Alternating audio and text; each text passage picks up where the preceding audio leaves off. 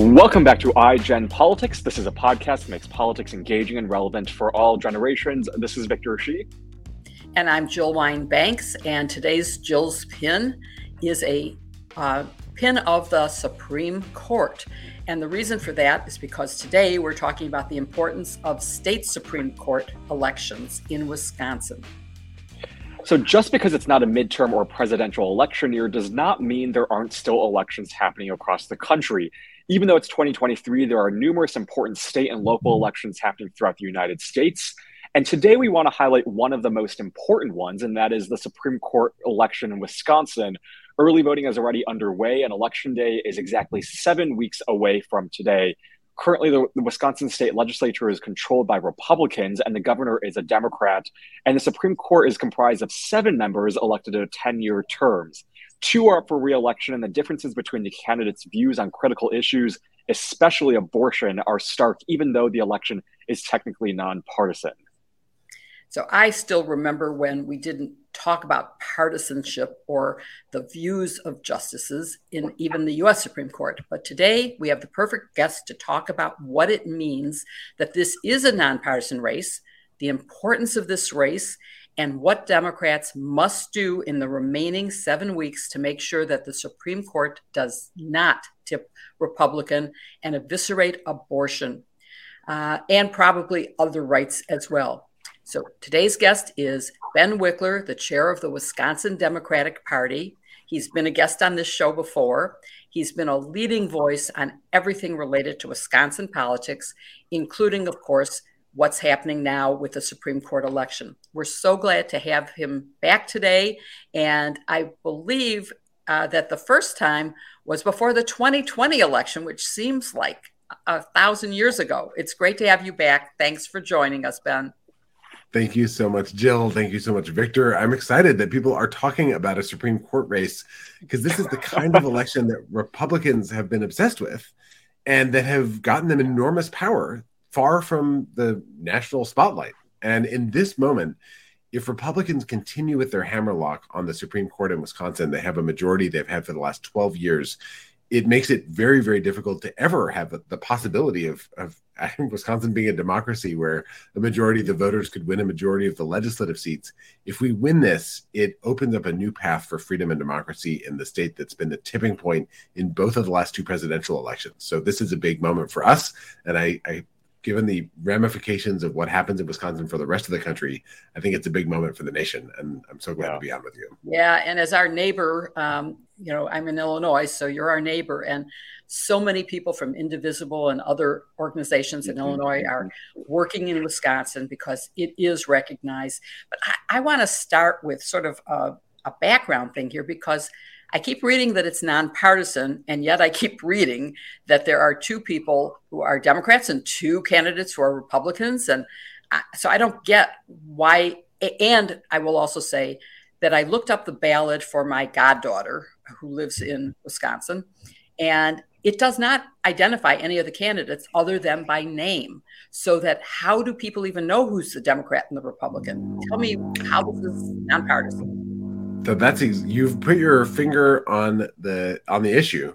So it's nonpartisan in the sense that the candidates don't declare when they register and file to run what their partisan affiliation is, and the ballot doesn't say it. So voters have no way of knowing who lines up with their values except for what they hear from volunteers knocking on their door, from ads that they see on TV and on their phones, from postcards they get in the mail from folks across the country. That's the only way people find out.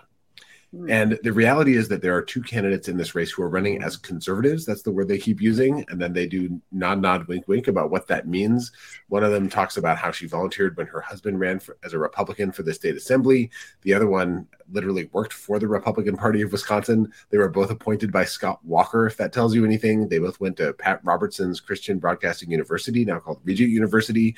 They're both endorsed by the ultra mega hard right anti-abortion groups in our state that want to ban abortion with no exceptions whatsoever. They are Republicans. They're ultra mega Republicans, but voters won't know that unless they find out from the work that everyone listening and I and everyone I work with and the campaigns do to educate them about who the far right Republican extremists are in this race. And for the other two candidates, something in writing to take into the voting booth, because not only are their names similar, there are two female candidates, both names begin with a J, Jennifer and Judy. I could see how Janet, easy Janet and Jennifer. See how easy it is to confuse those. And it worries me that they might not remember when they get in, like, oh, wait, which was the conservative one? So I'm wondering if you are passing out something for them to bring in. Palm cards, lit pieces. We have folks going door to door every weekend with these, pieces of paper that show Janet Protasewicz and Everett Mitchell. Those are the two progressives in the Supreme Court race. As their photo, it has their name, and it explains the stakes in the race, which, to start with, Wisconsin has an abortion ban with almost no exceptions that was passed in the year 1849 before women had the right to vote. And the Supreme Court will decide whether that should be enforceable or not. And this is as close as Wisconsin gets to having a Kansas abortion referendum. We don't have a referendum process in Wisconsin. We have state Supreme Court races. So our job as the Democratic Party is to make sure voters know who the candidates are who line up with their values. We're neutral between Janet and Everett, but we are not neutral between them and the ultra MAGA candidates on the ballot. And getting that name recognition up so that folks know, essentially where the dividing line is, that is the critical work of this next week, and then of the next 6 weeks for the general election. So we're in a primary 1 week from today on the 21st of February. The top two vote winners will go on to the general election. We will probably endorse. Are there? Yeah, what's that? Two vacancies or one? One vacancy. One vacancy. Okay. Oh, all right. So you could have two Democrats running. Or you could have two progressives. Yeah, you could have two conservatives, two progressives. I think that's pretty unlikely, just given that the electorate is pretty split between the two. If you ask people who wants to vote, about half the people who say they want to vote are Democrats, half are Republicans, and we've already broken the record for primary campaign spending in this race. So people are starting to get a pretty good sense of who the Republicans and who the Democrats are. So by far the most likely scenario is one Republican, one Democrat get through to the general election.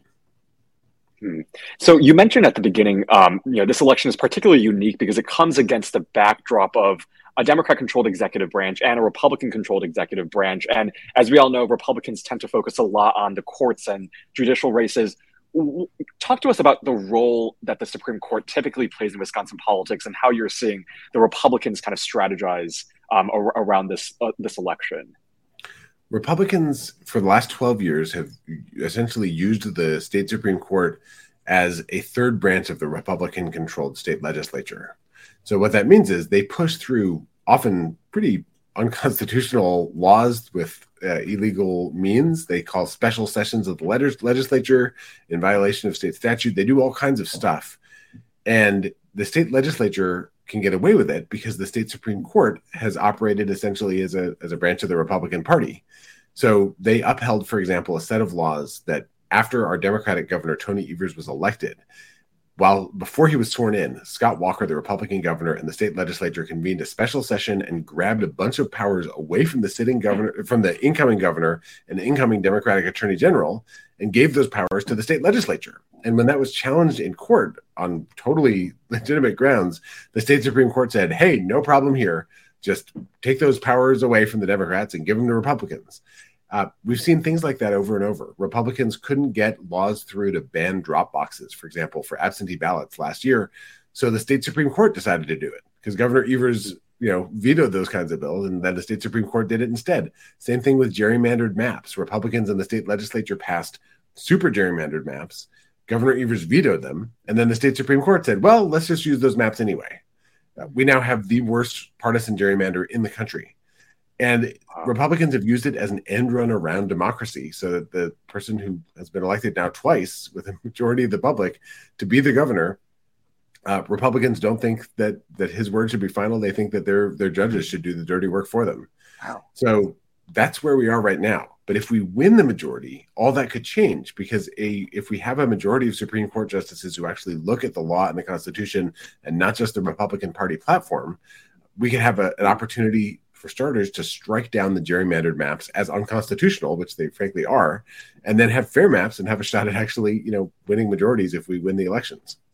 Yeah, it seems to me there are two really key areas of concern that the Supreme Court of Wisconsin could be involved in.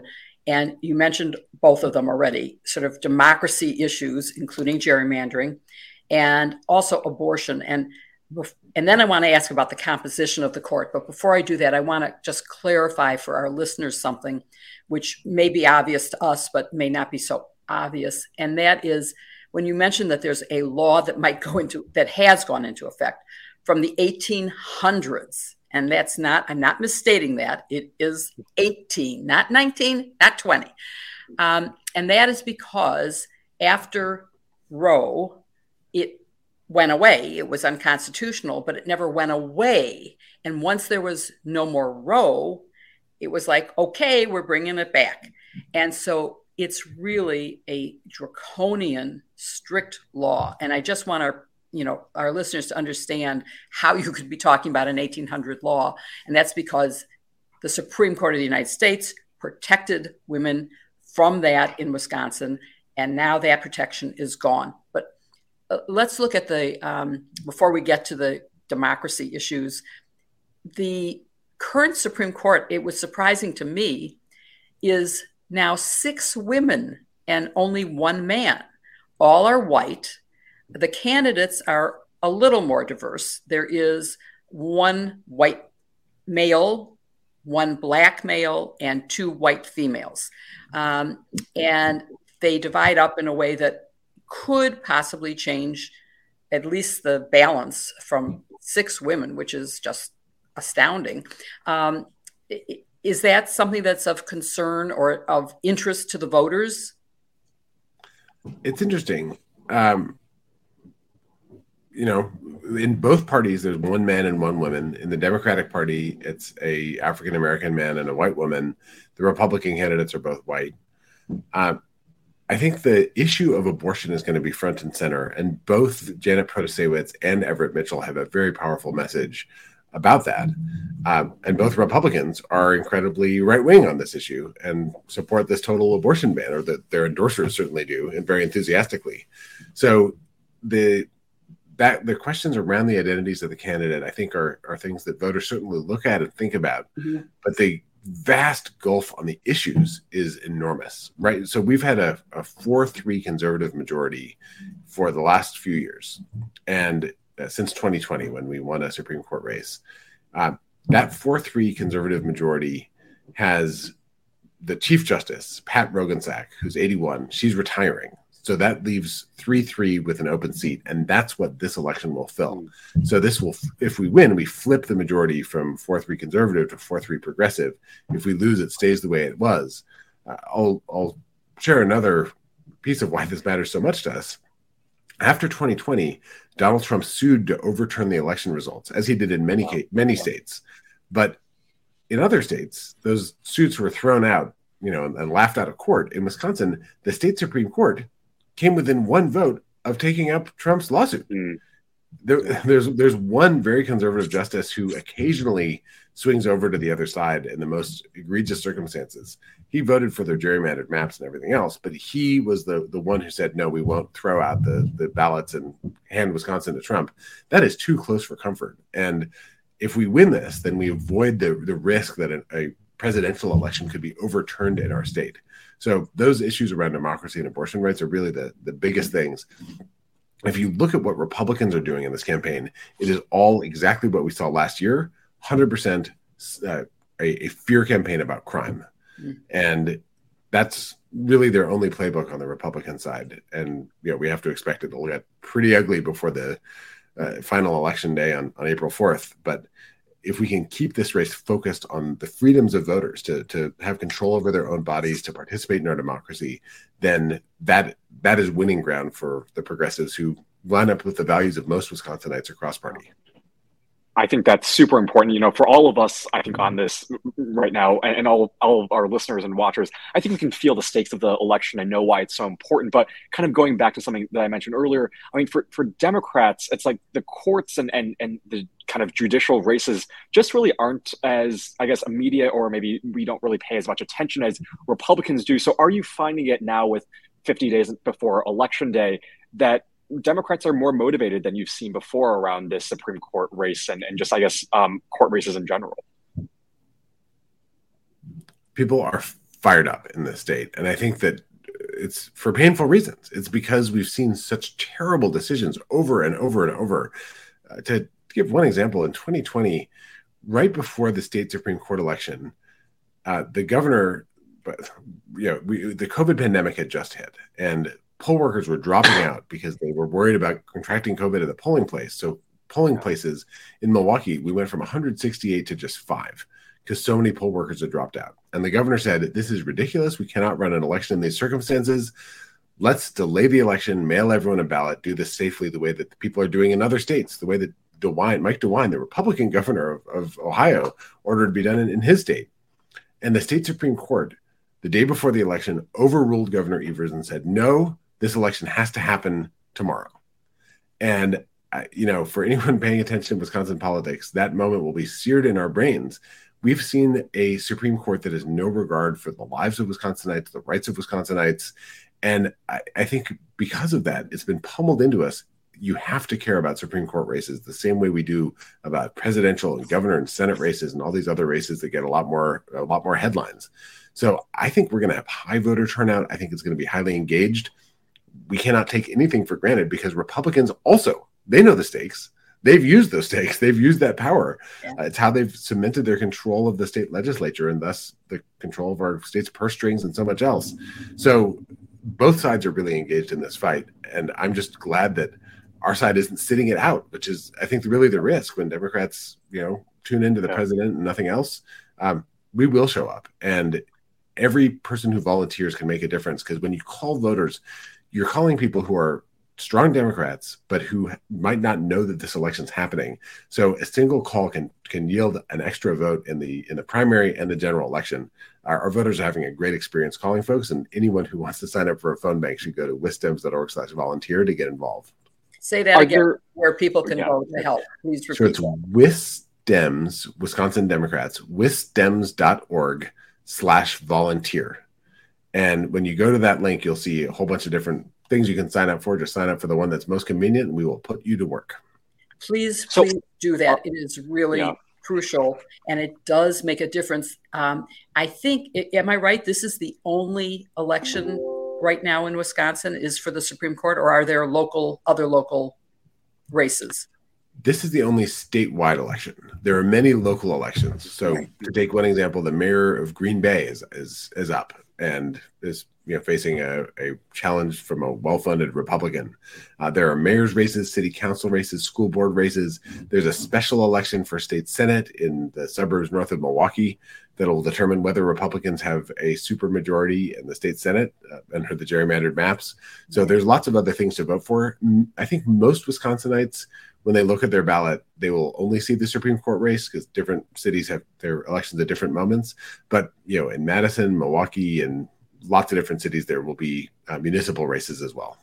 Yes, I put in my goddaughter's address to check what her ballot would look like, and it is only the Supreme Court. Now, she knows how important it is, and she is volunteering and being active. But please, everybody, go to that website and try to get involved in this race, but also throughout Wisconsin in local elections, because I think, as Ben has mentioned, the Republicans have realized the importance of state Supreme Courts and local offices like the school board. If you don't want books banned in your school district, then you have to get involved in the local school board election. And that's very important.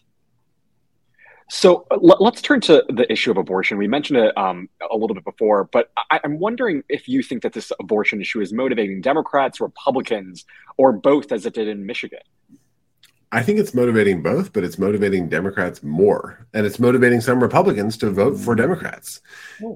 The striking thing about this issue is that Wisconsin's abortion ban is so extreme that for most independents and for some Republicans, it's a reason to actually cross over and vote for the other side. For some people that might not vote, it's a reason to get up off the couch and cast a ballot.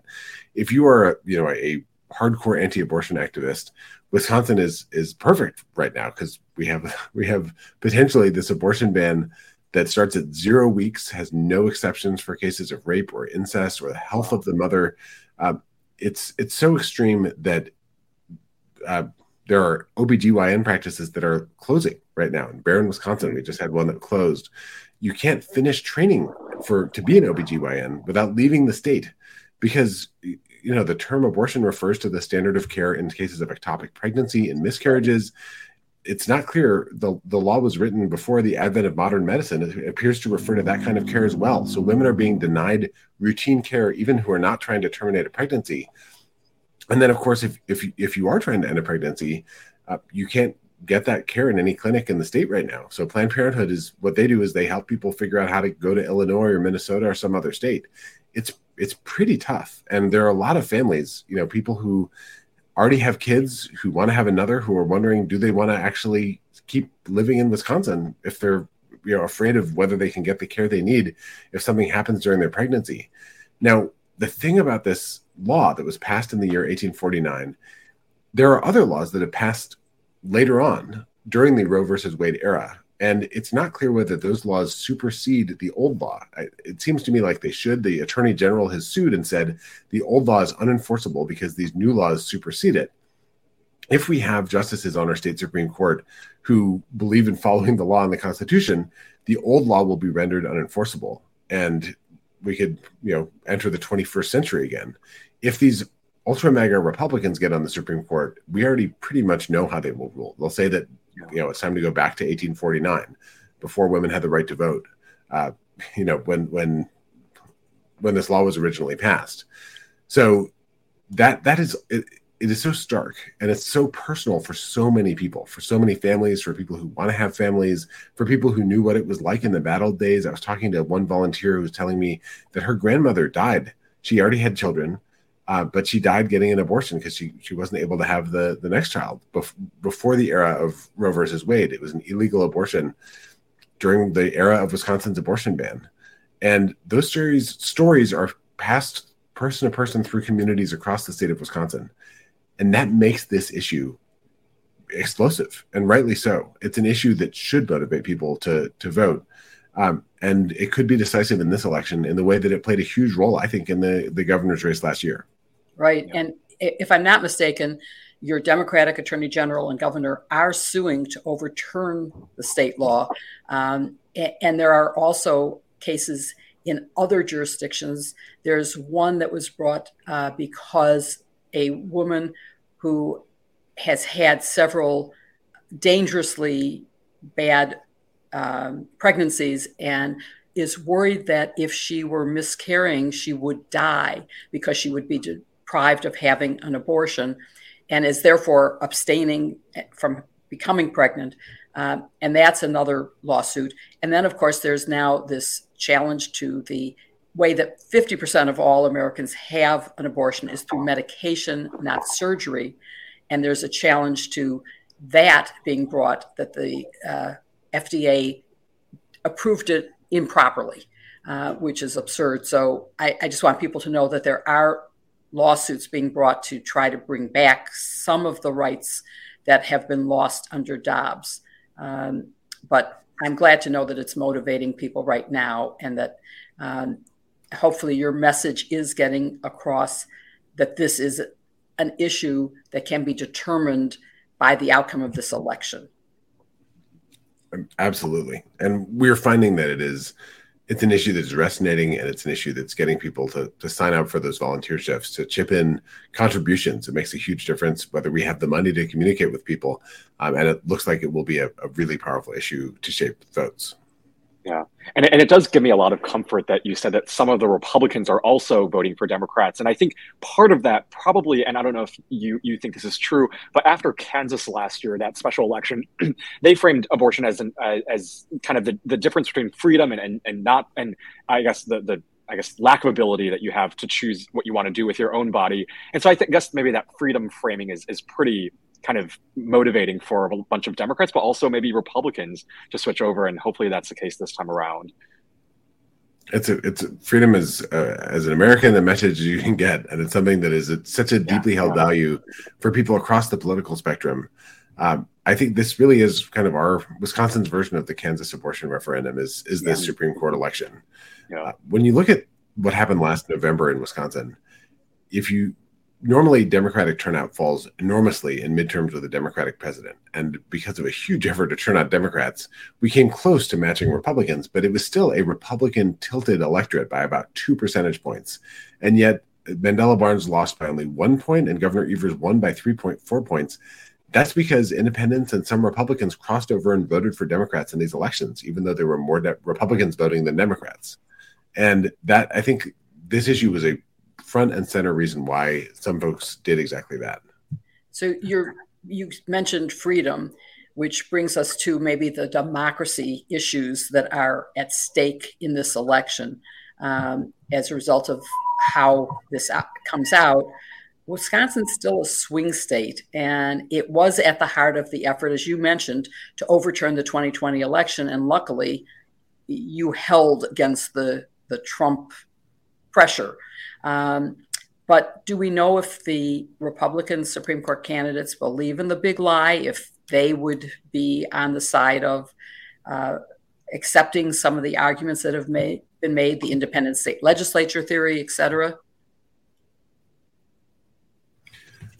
This is a key question, and they are keeping their lips pretty sealed about this. But I can tell you based on everything from them, if it came down to another lawsuit like we had after 2020, I would be blown away if they didn't support the big lie position. They've both been endorsed by people who did support the big lie position, who are currently sitting members of their state Supreme Court. They've been backed by organizations that have been pushing the big lie stuff, by right-wing talk radio hosts who are pushing the big lie stuff. Like, they are fully immersed in that movement. And that, to me, is one reason why this is a code red election. If we get into a constitutional crisis, I don't think that we can count on them to put country ahead of party, even though it's supposed to be nonpartisan. And that, on top of everything else, is yet another red line that I don't think that we can safely cross. This is also interesting politically because while most of the Republican establishment and a lot of the hardcore members of the Republican base are fully kind of on board with Trump's election denialism, there are some principled conservatives who are right-wing on every issue, including abortion rights in many cases, for whom this is a bridge too far. And the belief in our Constitution and the idea that we should have rule of law in this country and the peaceful transfer of power led some Republicans to cross over and vote in the governor's race last year about this. I think that might also happen in the Supreme Court race. So that's, alongside the freedom to access safe and legal abortion, there's going to be a fundamental argument about the freedom of being part of a democracy that I think is going to be a big part of this battle. So in the same vein as that, you also mentioned that Wisconsin is the most gerrymandered state in the nation. Walk us through some of the gerrymandering and also redistricting cases that could make it to the Wisconsin Supreme Court. And what would happen if Republicans do control the court in that scenario?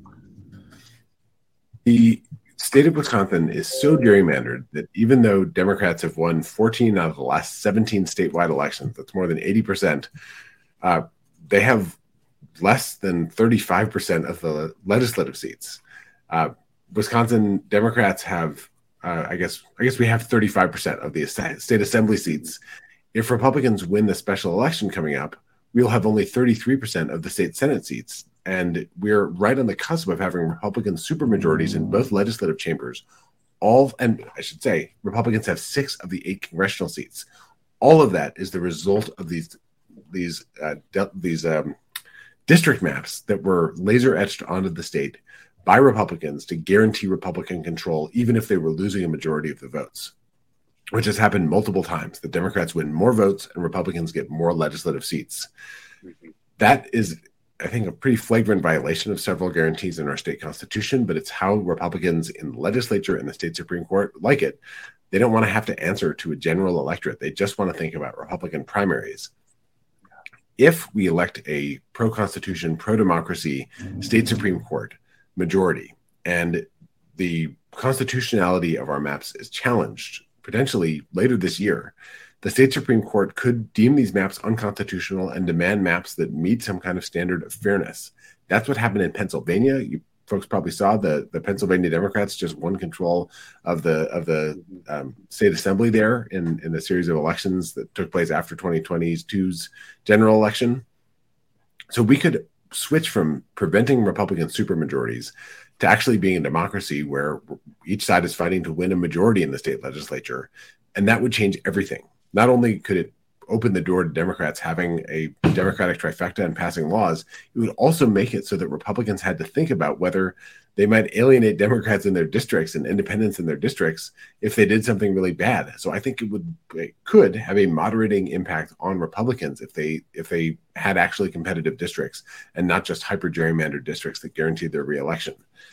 This is for the long-term future of the state, touching every issue that affects any Wisconsinite's life. The question of gerrymandered maps is fundamental, and that is on the line with this election too. Okay, so are there any other issues you want your voters to know about that could be affected by the outcome of the Supreme Court race? I mean, just about every issue comes in front of our Supreme Court at one time or another. Issues around climate change, issues around racial justice and equity, issues around public safety. There's so many different issues that are going to come before the state Supreme Court. But the questions of democracy and freedom kind of touch all of those things. And I think if the number one thing I want is for folks to go into the polling place thinking about whether we should have a Supreme Court that upholds American freedom or one that is part of this kind of autocratic far-right Republican operation that is taking people's freedoms away. If folks know those are the states, I'm confident that we'll win. Well, this was such an amazing episode, and thank you so much for all that you're doing to raise awareness about this. Everyone, go to wisdems.org/volunteer, get involved, go to Wisconsin. If you're in the neighboring states, make phone calls. There's so many ways to get involved. Ben, thank you so much for shedding light on the Supreme Court race, and best of luck to you and the Democratic Party, and hopefully we can get Democrats elected. That sounds good. Thank you so much.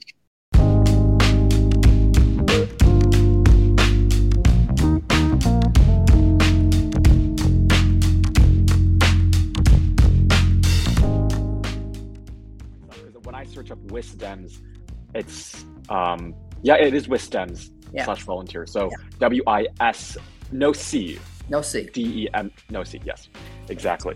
Well, that was a great episode. I think generally, Jill, I'm curious to hear your thoughts. I mean, one of the things I think that, and I sent you this article last week was the State of the Union, and Kate Shaw wrote this great piece about how Democrats generally don't really talk about the Supreme Court, don't really talk about the courts.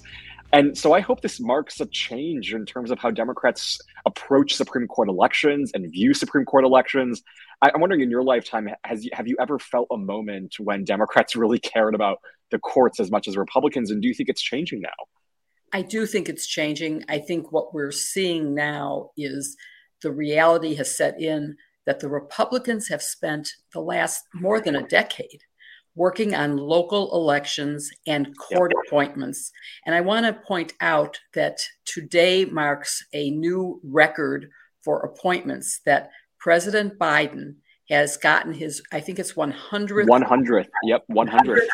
Nominee confirmed. And that outpaces what Donald Trump did in the same time period. He's going to have to keep it up, though.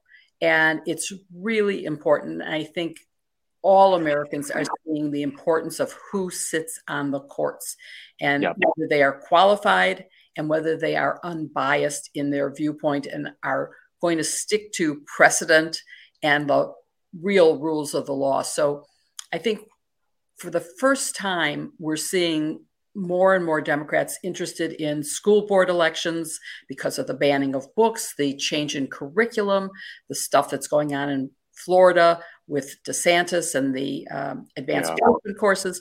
I mean, there's just a lot going on that is making us realize that it's not the glamour of the federal government, that really your life is affected in the most dramatic ways by on the state and local levels, on a city or a county or a village level. And so please, guys, pay attention to this and remember to sign up to volunteer for this. Yeah, and I think especially having abortion on the ballot. I mean, it's not literally on the ballot this election, but it's very much connected to this race and what it would mean for the future of abortion. I think for young people too. I think young people are definitely paying attention to the Supreme Court and also just courts in general. Seeing what happened with that Supreme Court overturning the right to an abortion, I think was startling for everyone, but especially this generation that thought that it would be a guarantee, but clearly is not. And so I hope people in Wisconsin really pay attention. They go out there and they vote and they volunteer before election day to turn out all of their friends as well. And I know your goddaughter is also a college student. So is she sending her ballot into Wisconsin from Portland, Oregon? Well, it's my grand-goddaughter. My goddaughter is my goddaughter is a therapist and very involved in Wisconsin politics, supporting candidates and going door to door. And my grand-goddaughter is not in state right now, but she is voting. Yes. Via absentee, which is another option. Yes, exactly. So let's talk about some of the other news of the day. I know we were last night we were talking about the tragic news out of Michigan State University. So far, at least 3 people are confirmed dead. 5 others are injured. And it's just hard to, look at this situation without remembering that exactly 5 years ago was the Parkland shooting. And, we've talked about a lot on this show, our nation's unique problem with gun violence. 5 years later, really nothing has gotten better. And I'm wondering, Jill, if you have any hope left in this moment, because it's like, you're hearing a lot of Republicans offer thoughts and prayers, but will this be the moment where we finally have change? Young people, and Elisa Slotkin, who we both saw on last Friday at U Chicago, she gave a great press conference this morning and said, the reality is that you either care about students and young people or you don't. You care about children or you don't. And it seems like Republicans don't. And I hate to make it political, but unfortunately it is, because you have an entire party that is beholden to the NRA and power and money. And I just don't know if it's going to change. I really am stumped by this one. I am appalled. And this year we have at least, and by the way, this does not count as a mass shooting, which requires 4 dead other than the shooter. In this case, the shooter is shot himself as well. He's also dead, but he doesn't count toward that. It is appalling that we have had one mass shooting, more than one, a day. Can I share quick statistics? Robert Reich posted this really startling comparison over the years of the number of mass shootings that we've had. Mm-hmm. In 2014, we had 273 mass shootings, which is already way too high. In 2022, we had 647 mass shootings. Less than 10 years later, that number increased almost 400. In the first 7 weeks of 2023, we've had 67. It's what can you say? Guns kill. And I don't care what the NRA says. If guns weren't so readily available, people wouldn't be dead in these numbers. And, we don't have the information, or at least I don't right now, on the Michigan shooting as to what type of weapon he used or what his motives were. Or what his intents were. He apparently had a letter that targeted 2 schools in New Jersey where he had previously been. So I don't want to draw any conclusions about his motives or anything right now, but it's still 1 more death than we need. It is actually 3 more deaths than we need. And I'm saddened by this, and I am hopeful. It came close to your home and my home when the Highland Park shooter on July 4th. It's way too close for my comfort. And I think that it's time. And your generation is doing a good job in fighting for this. Maybe your generation, Democrat and Republican, will see that the Second Amendment says a well-regulated militia. Yeah, exactly. I'm sorry, but you can't, if you want to be an originalist, pay attention to the actual word there. And this is all the textualists out there. Exactly. Yes. So please, folks, pay attention. There's an interesting I was listening to someone on MSNBC today, and she was talking about the response to this. And I forgot what her name was, but she was talking about the response to this. And I mean, how are we imagining what college campuses will look like after this? Are we going to install metal detectors in every single building? Are students going to have to go through drastic measures just to feel safe? I mean, you have an entire generation where the lockdown generation, where we have to go through lockdown drills, school shootings. I mean, it's just scary because colleges are supposed to be a place where young people, students can just be free and not have to worry about anything. But I mean, I wonder how colleges are going to respond to this, because no college is immune. If it can happen at MSU, it can happen anywhere. And it's hard to control what happens at colleges and make people feel safe. But is the option now, I mean, everyone has to go through some sort of metal detection system or get checked that they don't have a gun? Because with high-powered weapons, you can shoot from outside into the building. And there's no way you can restrict the entire campus from people. And you have a 6-year-old who brought a gun to school and shot his teacher. So it's not just colleges that we need to worry about. It is all schools, but it's also, when we look at the mass shootings of this year, it's nightclubs, it's Walmarts, it's everywhere, literally. And the 4th of July parade, which was outdoors, of course. So, I mean, is there anywhere that we can feel safe anymore? It seems like every single place where people congregate publicly or where we just do our normal activities has been shot at. It's really I mean, Congress, get busy. That's all I can say. We have to pay attention. And as we acknowledge and, commemorate the anniversary of Parkland and think about all of the tragedies of the last few months, everywhere across the country, people driving, Texas, Buffalo, think about all the places, Florida, where there have been mass shootings, and that is defined as at least 4 dead. That's horrible. California had multiples in 1 week. So we need to be much more careful, and we need to strengthen our laws to prevent it. And it has to be a national law, because Illinois has very strict laws, but Indiana does not. And Indiana is immediately adjacent. It's an hour drive from my house. You can go there and get a gun and drive back. There's no border crossing. So we're going to have to do something very serious here. Absolutely. In the remaining time that we have left, there was some news out of Fulton County, Georgia yesterday. And there is apparently going to be a partial release of the special grand jury's report on the Trump effort to overturn the 2020 election in Georgia. Walk us through what that means, after we see this partial release. Is there anything we know about that partial release, and what does it mean after that? We do. The partial release has no names in it. And that's actually the right outcome, because until there are indictments, you do not want to sully someone's name without there ever being an indictment and a chance for someone to defend themselves. So the introduction and the conclusion are going to be released, and the part that says that the special grand jury believes that people lied to the grand jury. And the rest of it, the judge said, really needs to be held secret until there are indictments. And it appears from what's going on that there will be indictments.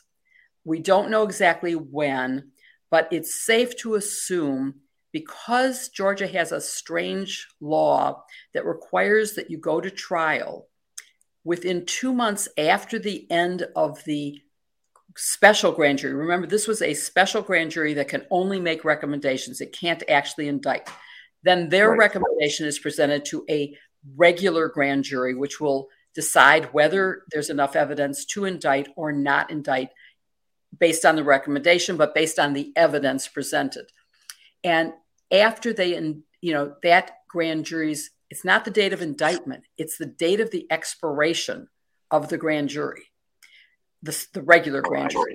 So it's the new one will start on March 1st. So if you did it today or, last week, you would only have a week or more before the grand jury expires, and then you'd have to basically be ready for trial. If you indict on March 1st or whenever the next grand jury is actually sworn in, I don't know what day of the week the first is, it could be a Sunday, but anyway, you would then have till the expiration of that. And that gives everybody involved more time. So I think that she would be waiting until the March grand jury to present evidence for a possible indictment. And it does refer to defendants. So we're expecting more than one person to be named in whatever the indictment is, but we have no idea how many or exactly when or what the charges will be. We're going to have to wait, as much as I would like to know today. But tomorrow, hopefully eminent means soon. Introduction and the conclusion and the lying. Yeah. So it's important, and I will be looking forward to that. I would also say, if you go online and look up Judge McBurney's decision, his order, it's really interesting reading, and it's not. You don't have to be a lawyer to read it.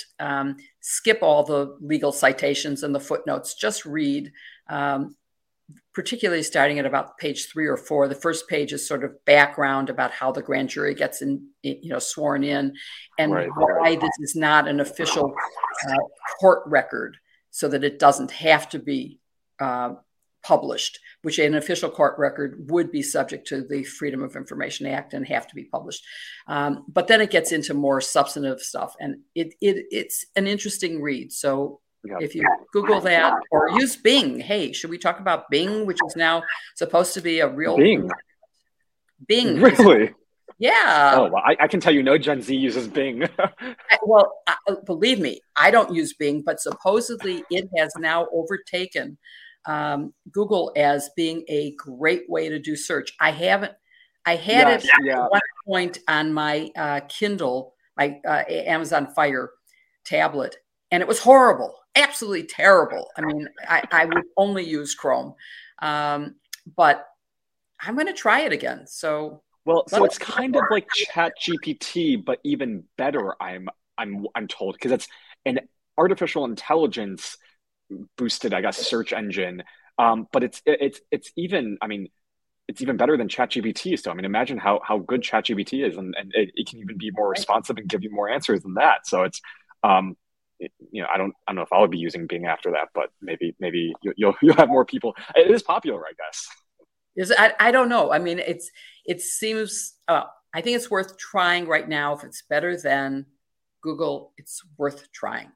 So let us know, folks, if you try Bing, what you think, what its problems are, and as we all try to adjust to whether Twitter should be the thing we continue to use, or Post News, or Mastodon, or any of the other variety of social media. And I did note that Post News is about to get an app, which would make it so much more usable than it is. Right now. Jill, I don't know if you saw this, but I mean, kind of goes to the power of ChatGPT. Neil Katyal posted this thing the other day. He's writing this op-ed for the New York Times, and he asked ChatGPT to write an op-ed in the style of Neil Katyal, and it basically got everything. I mean, other than the fact that because the software for ChatGPT only goes up until 2021, so some of the things are outdated. But it wrote it. I mean, Neil Katyal said it basically matches his voice to a T. Like, that's exactly what he would have written. Yes, and it was so. Like you see it and you're like, oh my gosh. I mean, and it's a concern. I mean, for I think a lot of classrooms and a lot of English teachers who now students are just going to use ChatGPT to write essays, and it's a really good essay. I mean, it doesn't go to things past 2021, but it's pretty good. Wow. Well, I've been working on a piece about the Equal Rights Amendment. Yes. I'm just about done with it, but I don't know. Maybe you want to run it past ChatGPT. I'm not going to use that one. I promise I'm using the one. Yes. I will only submit the one that I actually wrote. But it might be interesting to see what it comes up with. Okay. Yeah, absolutely. The idea. Technology never fails to amaze. Well, I'll definitely, hopefully ChatGPT won't be the last time we hear of this. And there's actually a new software created by a Princeton senior called ChatGPT 0, which is supposed to help English teachers detect if an essay is written by ChatGPT. So hopefully there are measures to make sure that we don't abuse the system. But we thank all of you for tuning into this episode. Hopefully you have gained a better understanding of why Supreme Court elections matter, about why state Supreme Court elections matter and local elections matter. And if you have any capacity between now and April 4th, which is in exactly 7 weeks, go to wisdems.org/volunteer, make some phone calls. If you're in Illinois or any of the surrounding states of Wisconsin, go into the state, knock on some doors, help out. Really, no effort is too small and every volunteer is needed. So hopefully you can do your part to help us save Wisconsin from going to the hands of Republicans.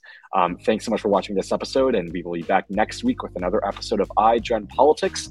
Be sure to subscribe wherever, I guess on YouTube and wherever you follow your podcasts for new episodes every Tuesday here on YouTube or every Wednesday on your podcast platform.